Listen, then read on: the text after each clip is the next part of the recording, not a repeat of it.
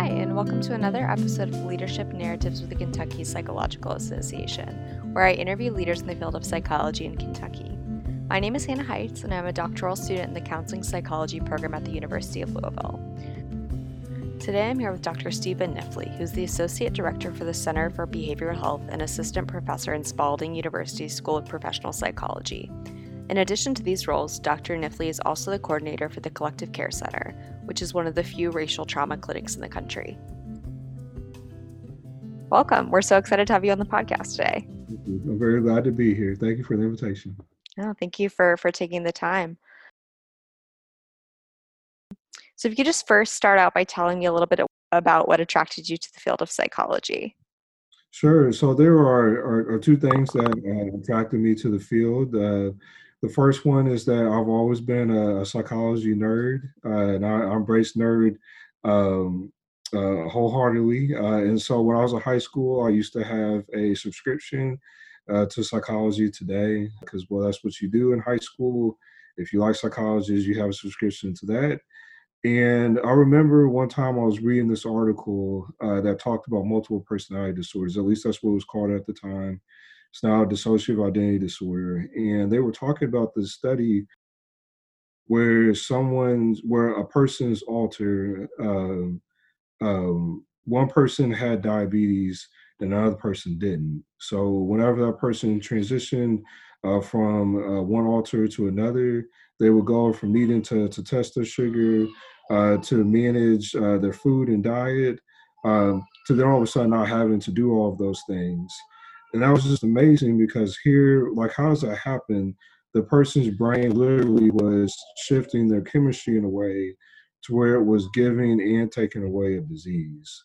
And so in my mind, I was like, I want the ability to like have that type of influence because I'm very strong into social justice issues and into issues related to Black males. And I've always thought, how cool would that be if we could help train Black men to think in a way that they could literally change their environments, similar to how we can use our brains to eradicate diseases within our own bodies. And so then I got to undergrad, went to the University of Louisville, and while I was there, I worked at a facility called Brookline, because, when you're a broke college student, you need to have a job to pay for those ramen noodles so you don't starve. And while I was at Brookline, it's now called Euspiritus, I believe, I had a chance to work with a number of boys at one of the cottages there as like a mental health worker. And one of the things I realized is that I had absolutely no skill to help these young males. They had experienced some of the most horrific things that you could have ever imagined happening to a child.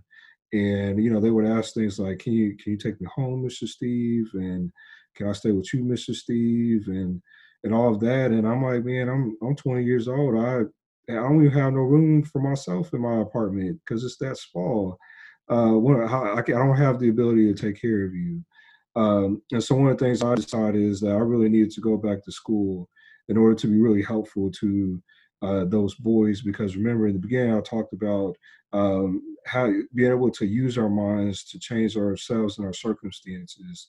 And I wanted to be able to give the same power and gift to these young males as well, that despite the horrible circumstances that had happened to them, that they would feel like they had the ability to use their minds to change those circumstances and to be the people that they were destined to be.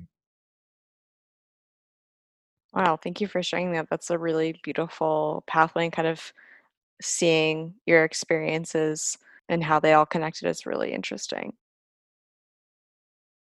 So thinking about your trajectory, how did you end up as an assistant professor at Spalding?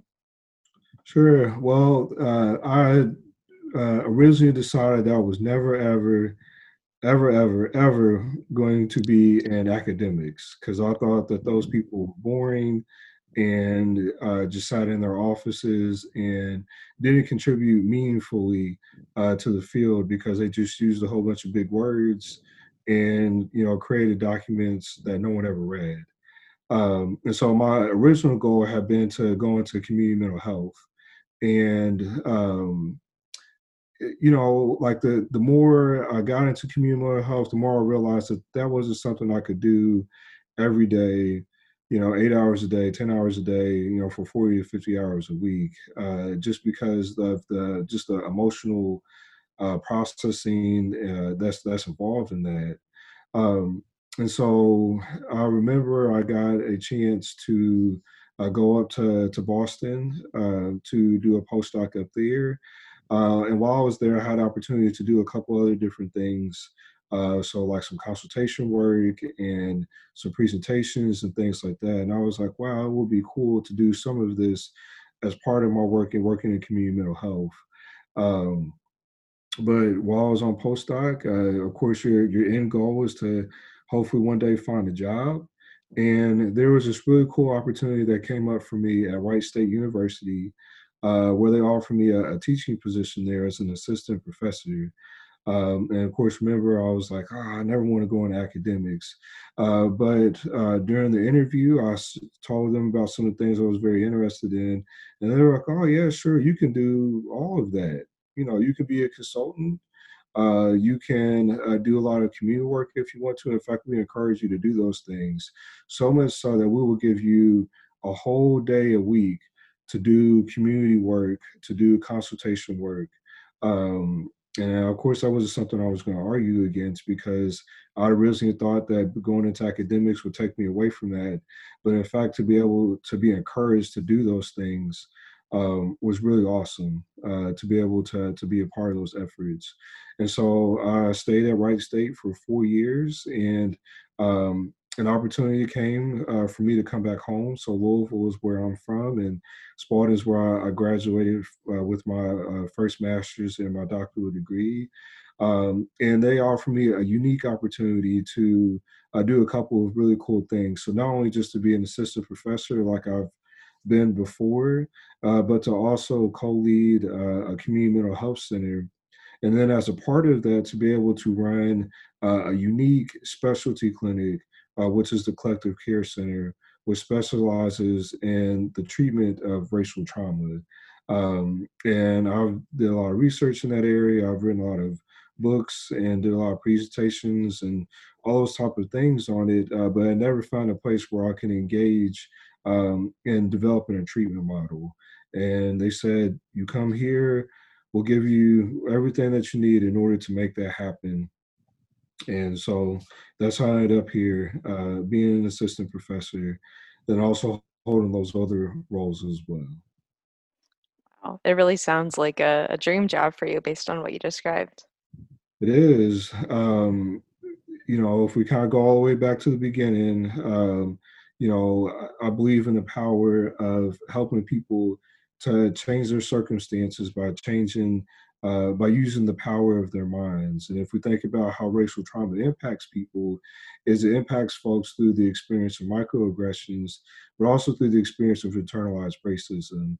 And essentially, what internalized racism does is it convinces you that you are an inferior person, that you are not worthy of pursuing all the really cool things that life has to offer.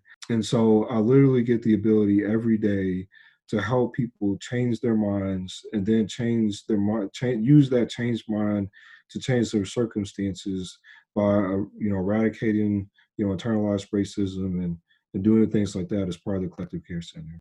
And this is a little off script, but I think it's important to bring this up given the events that have gone on recently. What has it been like for you to work at the Collective Care Center over the past couple of weeks? Sure, it's been tough. The challenge, one of the differences between racial trauma therapy and other forms of therapy is that I can administer CBT or IPT or any of those other forms of therapy without necessarily having experienced the challenges that we're treating, right? So I can work with someone that has experienced depression without having experienced depression myself. I can work with someone that's experienced anxiety without having experienced anxiety myself. Because the racial trauma clinic is supervised by a person of color and is staffed by clinicians of color, we are not invulnerable to the experience of racism because we experience it every day just being people, the people that we are. And so we are working with folks through the healing process while we are also trying to heal ourselves. And so the cool thing about it is that there's a nice parallel process that allows us to greater empathize with the folks that are suffering. The challenging part is that we are holding two narratives at the same time, which is our own as clinicians of color, but also a narrative of our clients as well. And really, and holding both of those can be a challenging weight at times. Thank you for sharing that. So while that's definitely a heavy aspect of your work, what would you say your favorite aspect of being a psychologist is? My favorite aspect is getting to do a whole bunch of different things at one time. I'm not an in the office guy, which has been really challenging because my home is my office now, and I'm ready to leave it. Um, but so I get to consult, I get to heal, I get to teach, I get to, um, just be out there offering my expertise in a lot of different ways. And I can't think of any other job where I would have the capacity to be able to do so many different types of things at one time that's consistent in a way to where I'm working on diversity issues, working on Black male psychology, or I'm working on challenges related to racial trauma. Yeah, it seems like you really dive into a lot of different topics and activities through your work. And I was looking at your website, which is awesome, by the way. Maybe that. Um, and I was curious if you could just share a little bit more about some of your consultation work and what that looks like. Sure. So I've been very, very fortunate to work with a number of areas that impact marginalized populations. So I've done a lot of consulting work with law enforcement organizations, with school districts, with healthcare organizations. Like I've did consulting work, across the ocean in South Africa and India and all those spaces where I've focused mainly on organizational consultation. So, helping those organizations better serve marginalized populations, but then also helping them to serve specifically Black male related issues. That's so interesting. Thank you. So thinking about COVID-19 and kind of the environment we're all finding ourselves in now, what kind of changes do you think will occur in the field of psychology as a whole? The two things that really stand out to me are changes related. Well, a couple of things. Just as a practicing psychologist, we'll have to rethink therapy and assessment.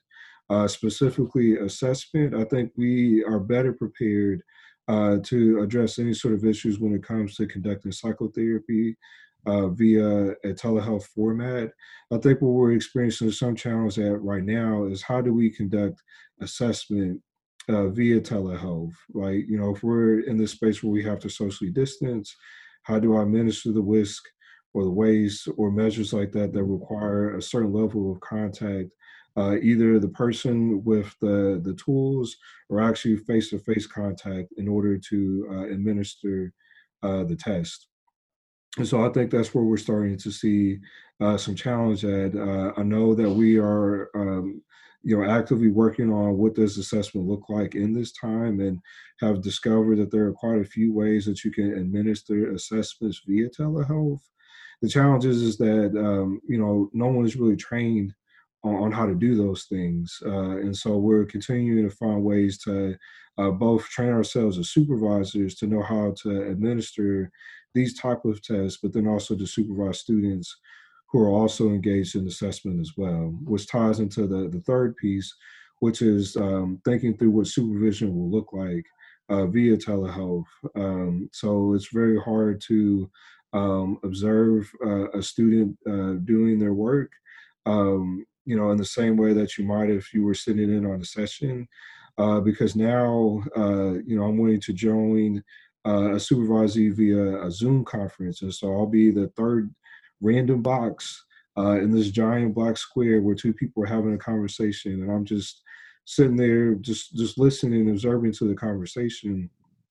And so, like, that'll have a different feel to it because we're all in the same room together, but not really at the same time. And so having a dialogue around what that will look like. And so I see that, from a practicing psychologist standpoint, therapy, of course, there will be some changes, but I think we're in a better place there.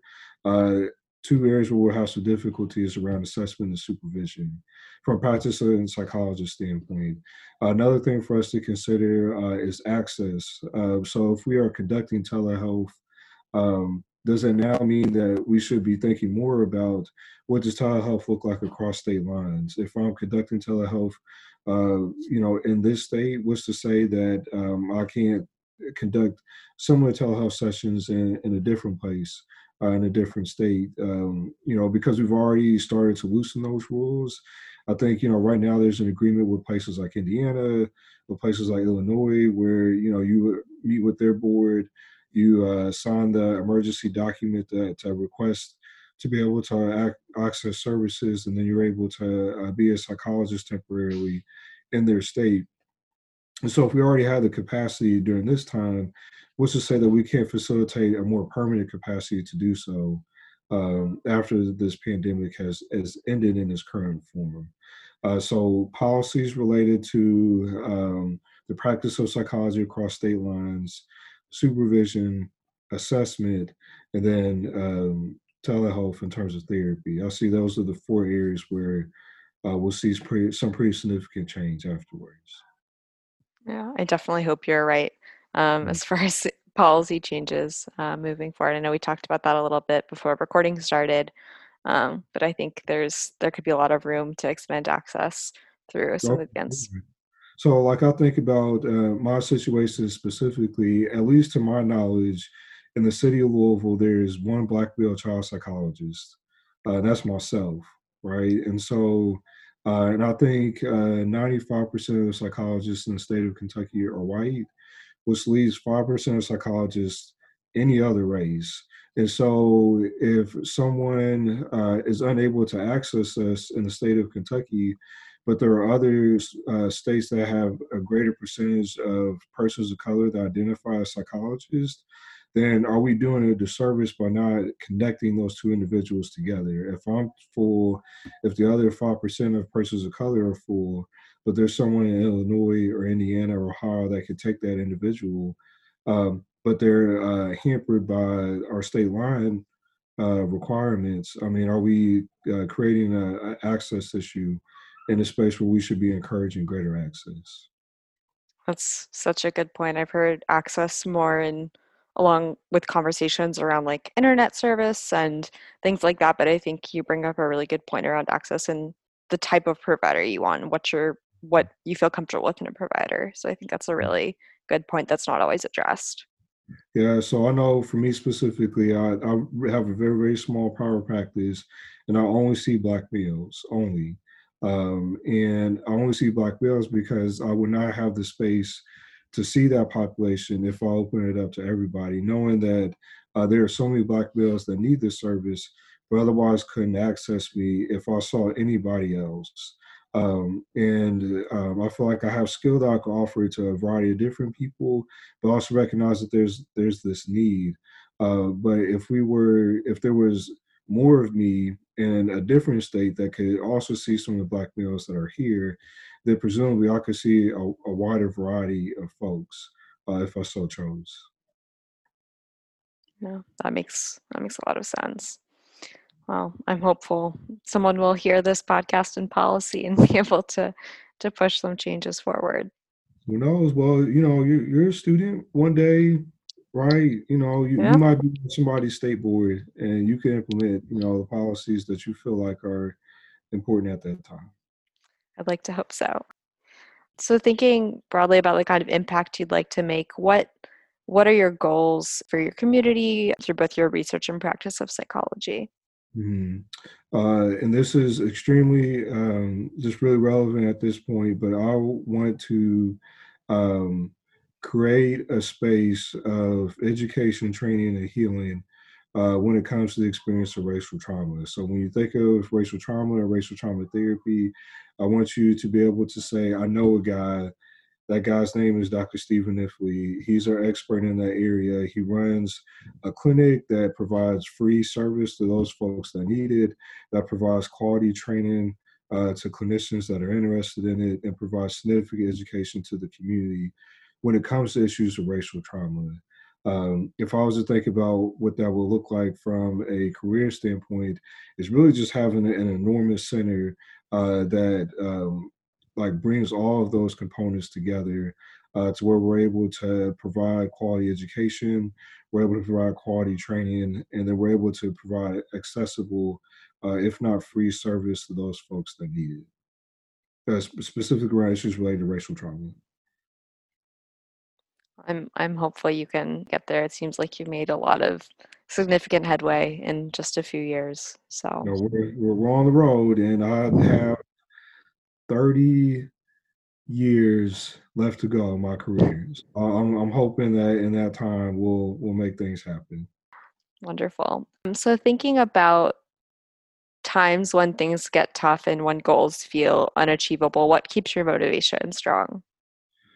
The idea that my community needs me, and that if I'm not doing the work, who is there to do it?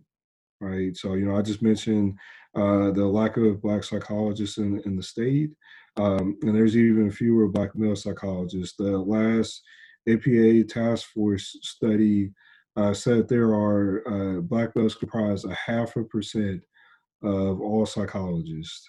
So if I ever decide one day that I don't want to do this work, well, who is there to do it? And so like things like that keep me going. Also seeing successes, seeing someone um, that has went through our racial trauma therapy, or that I'm just working as a Black male and just regular therapy approaches, seeing them rediscover these parts of themselves in terms of their resilience and their strength, and then see them apply that to making changes in their lives. I mean, like that's the best. That's the best thing a therapist could ask for.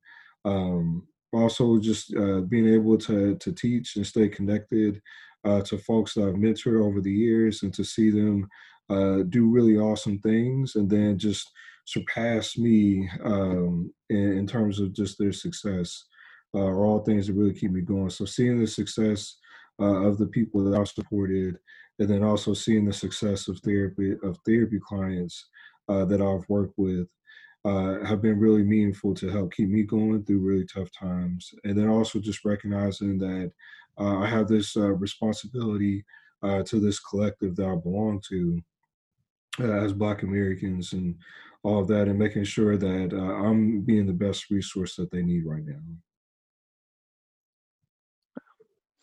Yeah, I think hearing you describe that, I imagine that would be very motivational to know how much of an impact you're making on so many people who have few resources and providers who look like them Mhm. to be able to talk to.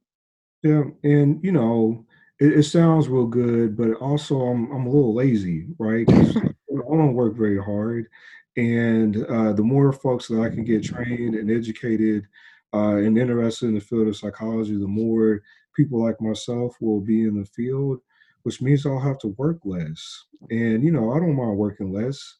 And so if there's a case for that to happen, then I'm certainly fine with that. And so the more folks that are, are Black individuals that are interested in this type of work, I'm certainly willing to mentor and to support them, because I know that they are valued, and needed, um, both for my own personal edification, so I can work less, but also because their communities need them as well, to be the meaningful psychologist that I know that they can be. Well, as someone who's written multiple books, I do find it hard to believe that you're lazy, but I can see the other factors being very motivating. Yeah, for sure. Yeah. So, if you could tell me a story about an unexpected challenge you faced and how you overcame that challenge. Sure. Gosh, there's this thing that's going on right now. It starts with a P and it ends in emic. Pandemic, that's what it is.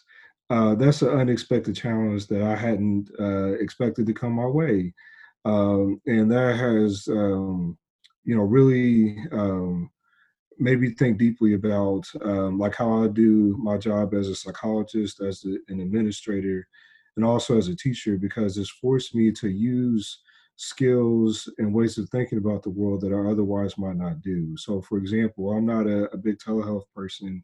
There's just something about sitting across the room from someone, um, and being able to observe body language, be able to observe shifts in posture and tone and voice and all those things that I originally thought I couldn't capture as well, utilizing a telehealth format. So I went kicking and screaming to doing this whole telehealth thing. But what I've discovered over time is that if I'm open to learning about the process, I can use the tools that are given to me to still be helpful and meaningful to folks. And that's probably one of the best things that I've learned during working through an unexpected challenge is, being open and utilizing that challenge as an opportunity to learn a new skill set.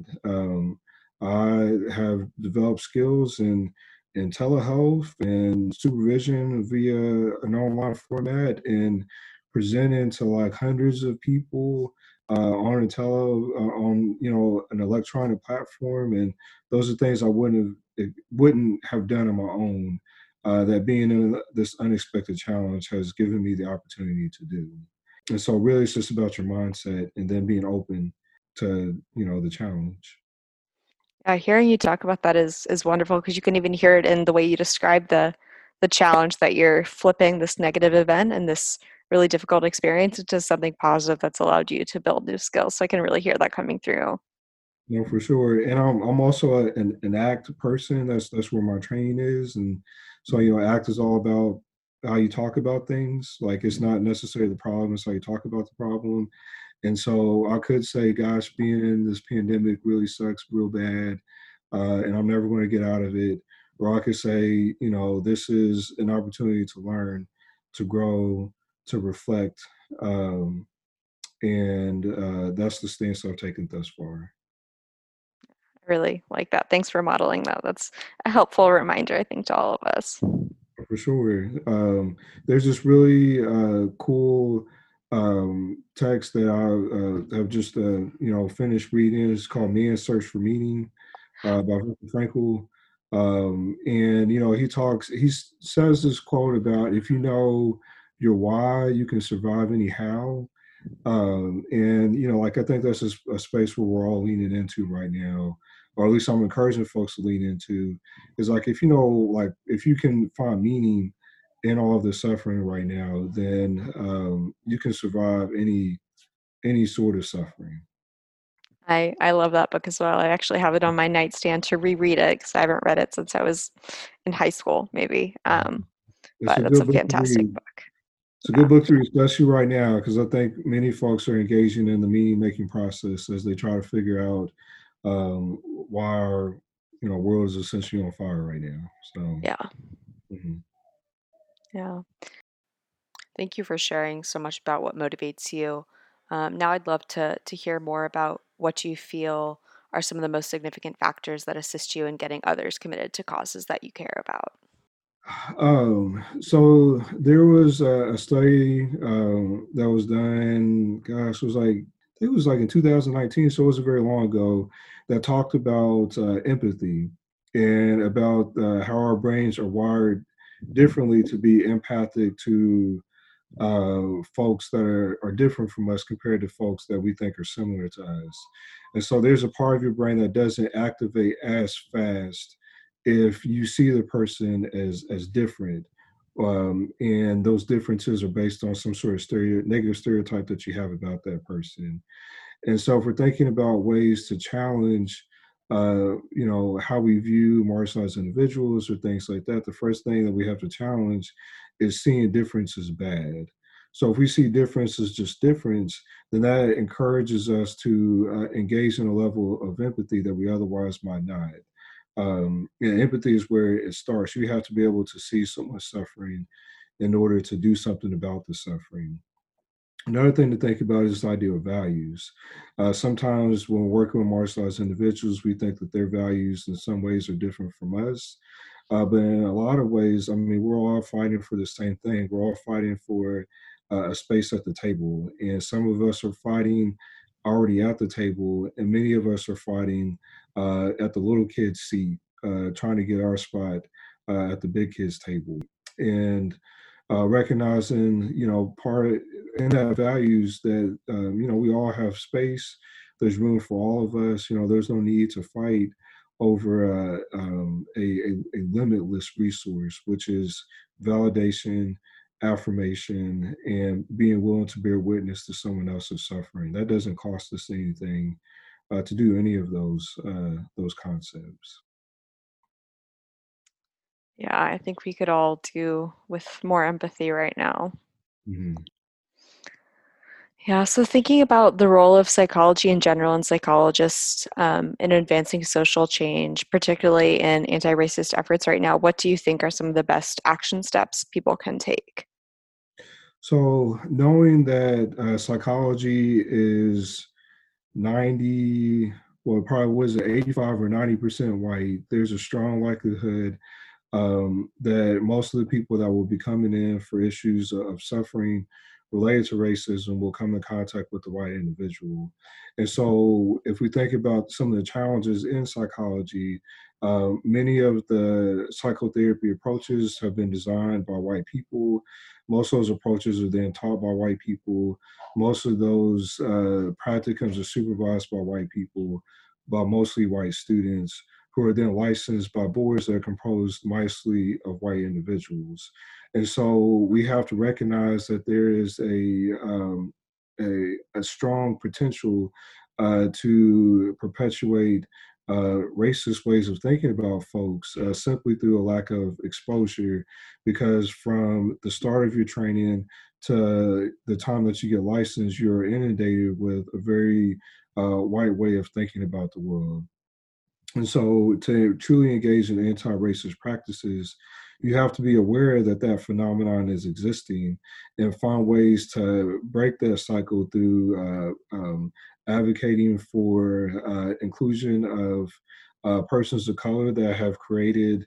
Black psychology or Latino psychology or psychology related to indigenous people, et cetera. You have to advocate for clients that are persons of color. You have to advocate for teachers to teach you that are persons of color, supervisors that are persons of color, go into spaces for internship where you are exposed to communities of color as well. Um, and then take what you learned and go back to your own folks and share that information with them. I think where people typically stop is by saying, now I better understand the experience of persons of color. And I want to understand, I want to share my understanding of their experience with other persons of color. That's really unhelpful. Like, I get it. I know what it's like to be a person of color. I don't need to hear you talk about it. Who needs to hear it are the people that didn't have those experiences when it comes to exposure, when it comes to immersion. And for many white individuals, that's their own family, that's their spouses, that's their friends, that's other folks in their communities. And so taking that information and sharing what you've learned in terms of the narrative related to persons of color back to those particular communities. That's probably the best thing I would offer up in terms of how to be a good anti-racist advocate and ally, is talking to your own folks about what you are learning about different persons of color. Thank you. That's very good advice. And I think your description of psychology as a whole and the homogeneity across the different influencing organizations in the field, I think applies to so many things, but hopefully we can make some changes in psychology as a field. No, for sure. Yeah. I mean, the last psychology president, the last two psychology presidents, I think, were Black women. Um, I think there are strides being made. It's just going to take time. Psychology for at least 100 years um, was a very white field. There was one point in time where there was psychopathology associated with being a person of color. Like if I think about, drapetomania or protest psychosis or things like that. At one point, it was considered bad to be a person of color. And then if you look at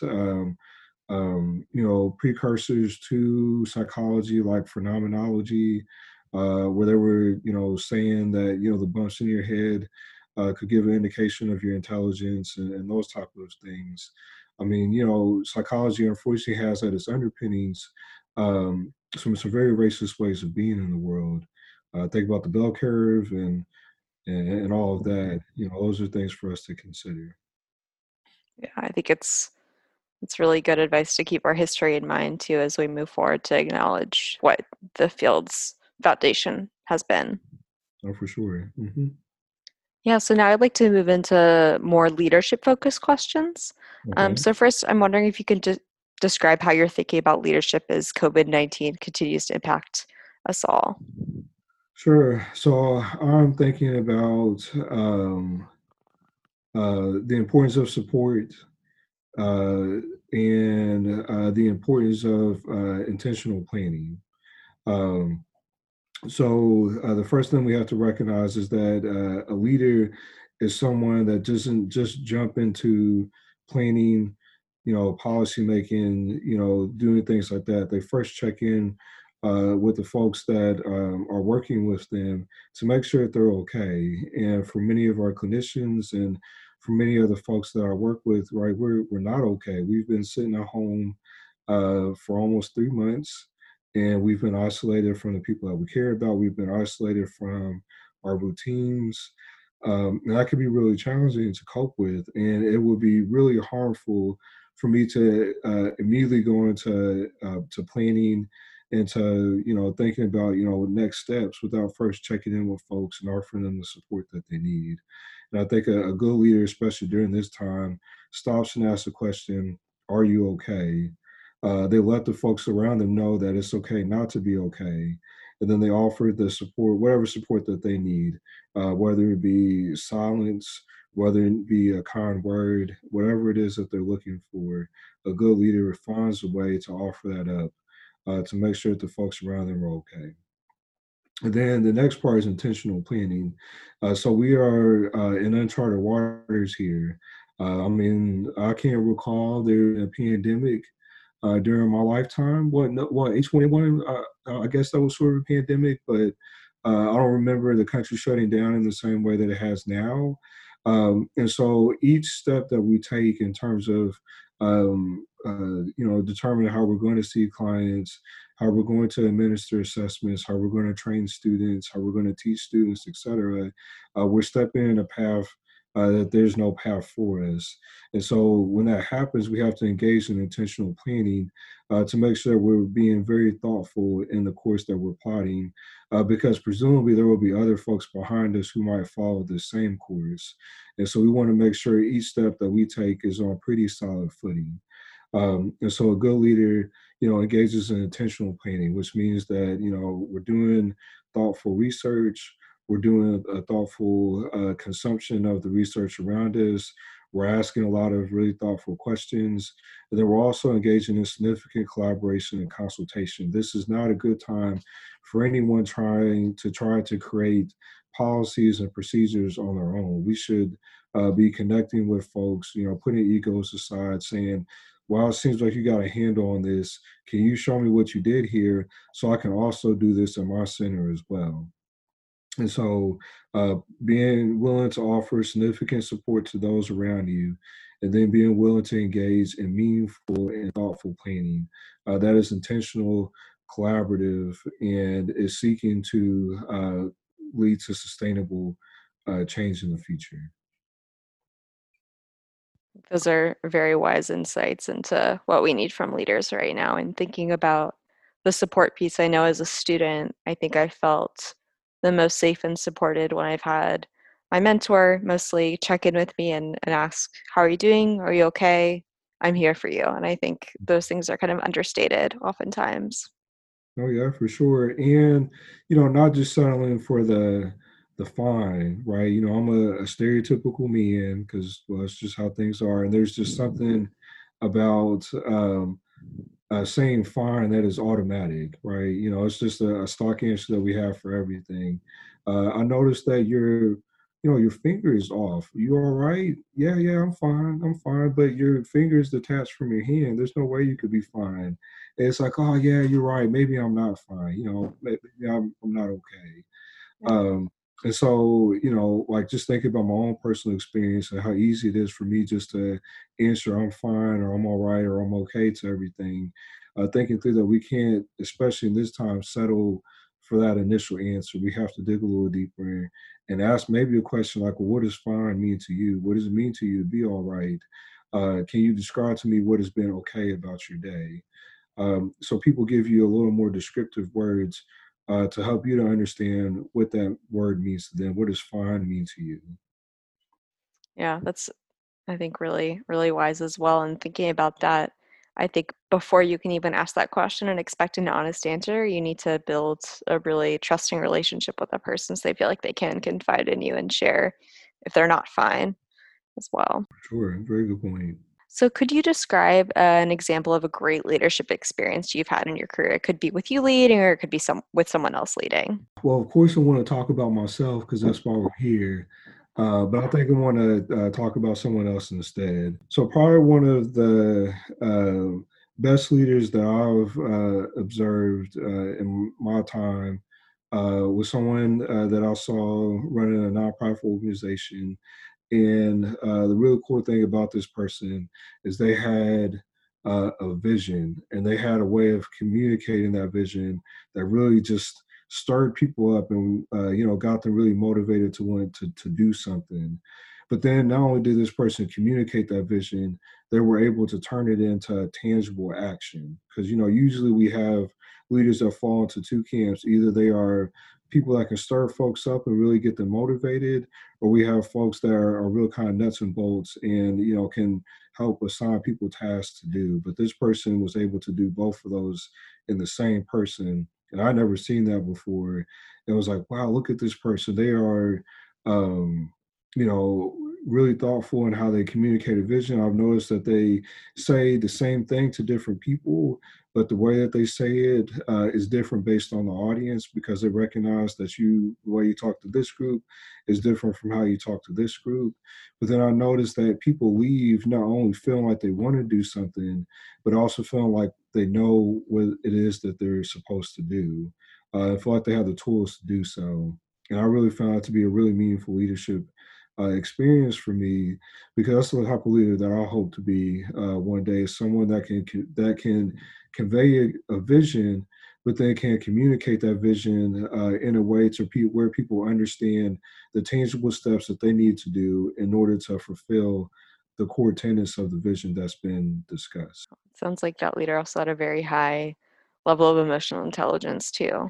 Oh, for sure, and that is part and parcel. You get people first with the emotional pull. That's why, if you look at many of our commercials, the commercials make you happy, so you want to get more of whatever it is that made you happy. They made you angry, and so you want to get less of whatever it was, or they make you anxious, and so you want to get whatever it is that is going to make you less anxious. It's emotion first, then the reason follows after that. I think a good leader is aware that you have to tap into people's emotions appropriately, and then channel that emotion into some sort of tangible action. It's a great insight. So we made it to our last question. So now I'd like to hear a little bit more from you about the advice you would give to others about being a good leader, especially right now. A good leader is someone that knows how to affirm and be compassionate. A good leader is someone that knows how to communicate a vision well. A good leader is someone that holds themselves accountable as well as holding the folks that they're working with accountable. A good leader is someone that is collaborative. And a good leader is someone who really just is intentional and thoughtful and doesn't make any sort of decision alone. If you hear leaders say anything about, well, that I decided as opposed to we decided, I will be really concerned, because I means that you did not consult. It means that you just made up something in your head, that you didn't get the buy-in from the people around you. But a we decision is one where you've consulted with, wise people in your circle. You've consulted with people that you know will disagree with you to offer you a challenge to your way of thinking about things, and that you reach out to the folks who are actually going to have to implement your vision and plan to make sure that it seems feasible for them to do that. So I will be looking for a lot of we leadership, not a lot of I leadership. I really like that distinction in language that comes up in a book we're reading as part of the Kentucky Psychology Association Leadership Program. So we're reading, it's called the Leadership Challenge. I'm not sure if you've heard of it, but there's a chunk of the book that's focused on the type of language leaders use. And we, as you mentioned, brings in so much more buy-in and indicates that it's kind of a group decision rather than the decision of just the individual. Yeah, people are more likely to engage in an effort if they feel like they've had some involvement in the decision to move in that direction. Well, thank you for those insights, and I feel like your description of an effective leader and your advice on that really parallels the description of the leader you mentioned admiring in your previous work. So thank you Thank for you. that. You're welcome. And I think that's all the time we have left for today. Thank you so much for joining us on the podcast, Dr. Kniffley. We really appreciate your time and you taking the time to be here. Oh, certainly my pleasure. Thank you so much for the opportunity.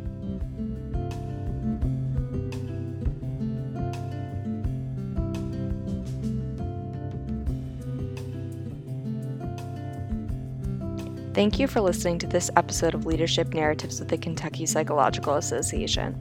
Our sound engineer is Julian Mackerel. A big thank you to the KPA Leadership Academy and Dr. Eric Ress for making this podcast possible.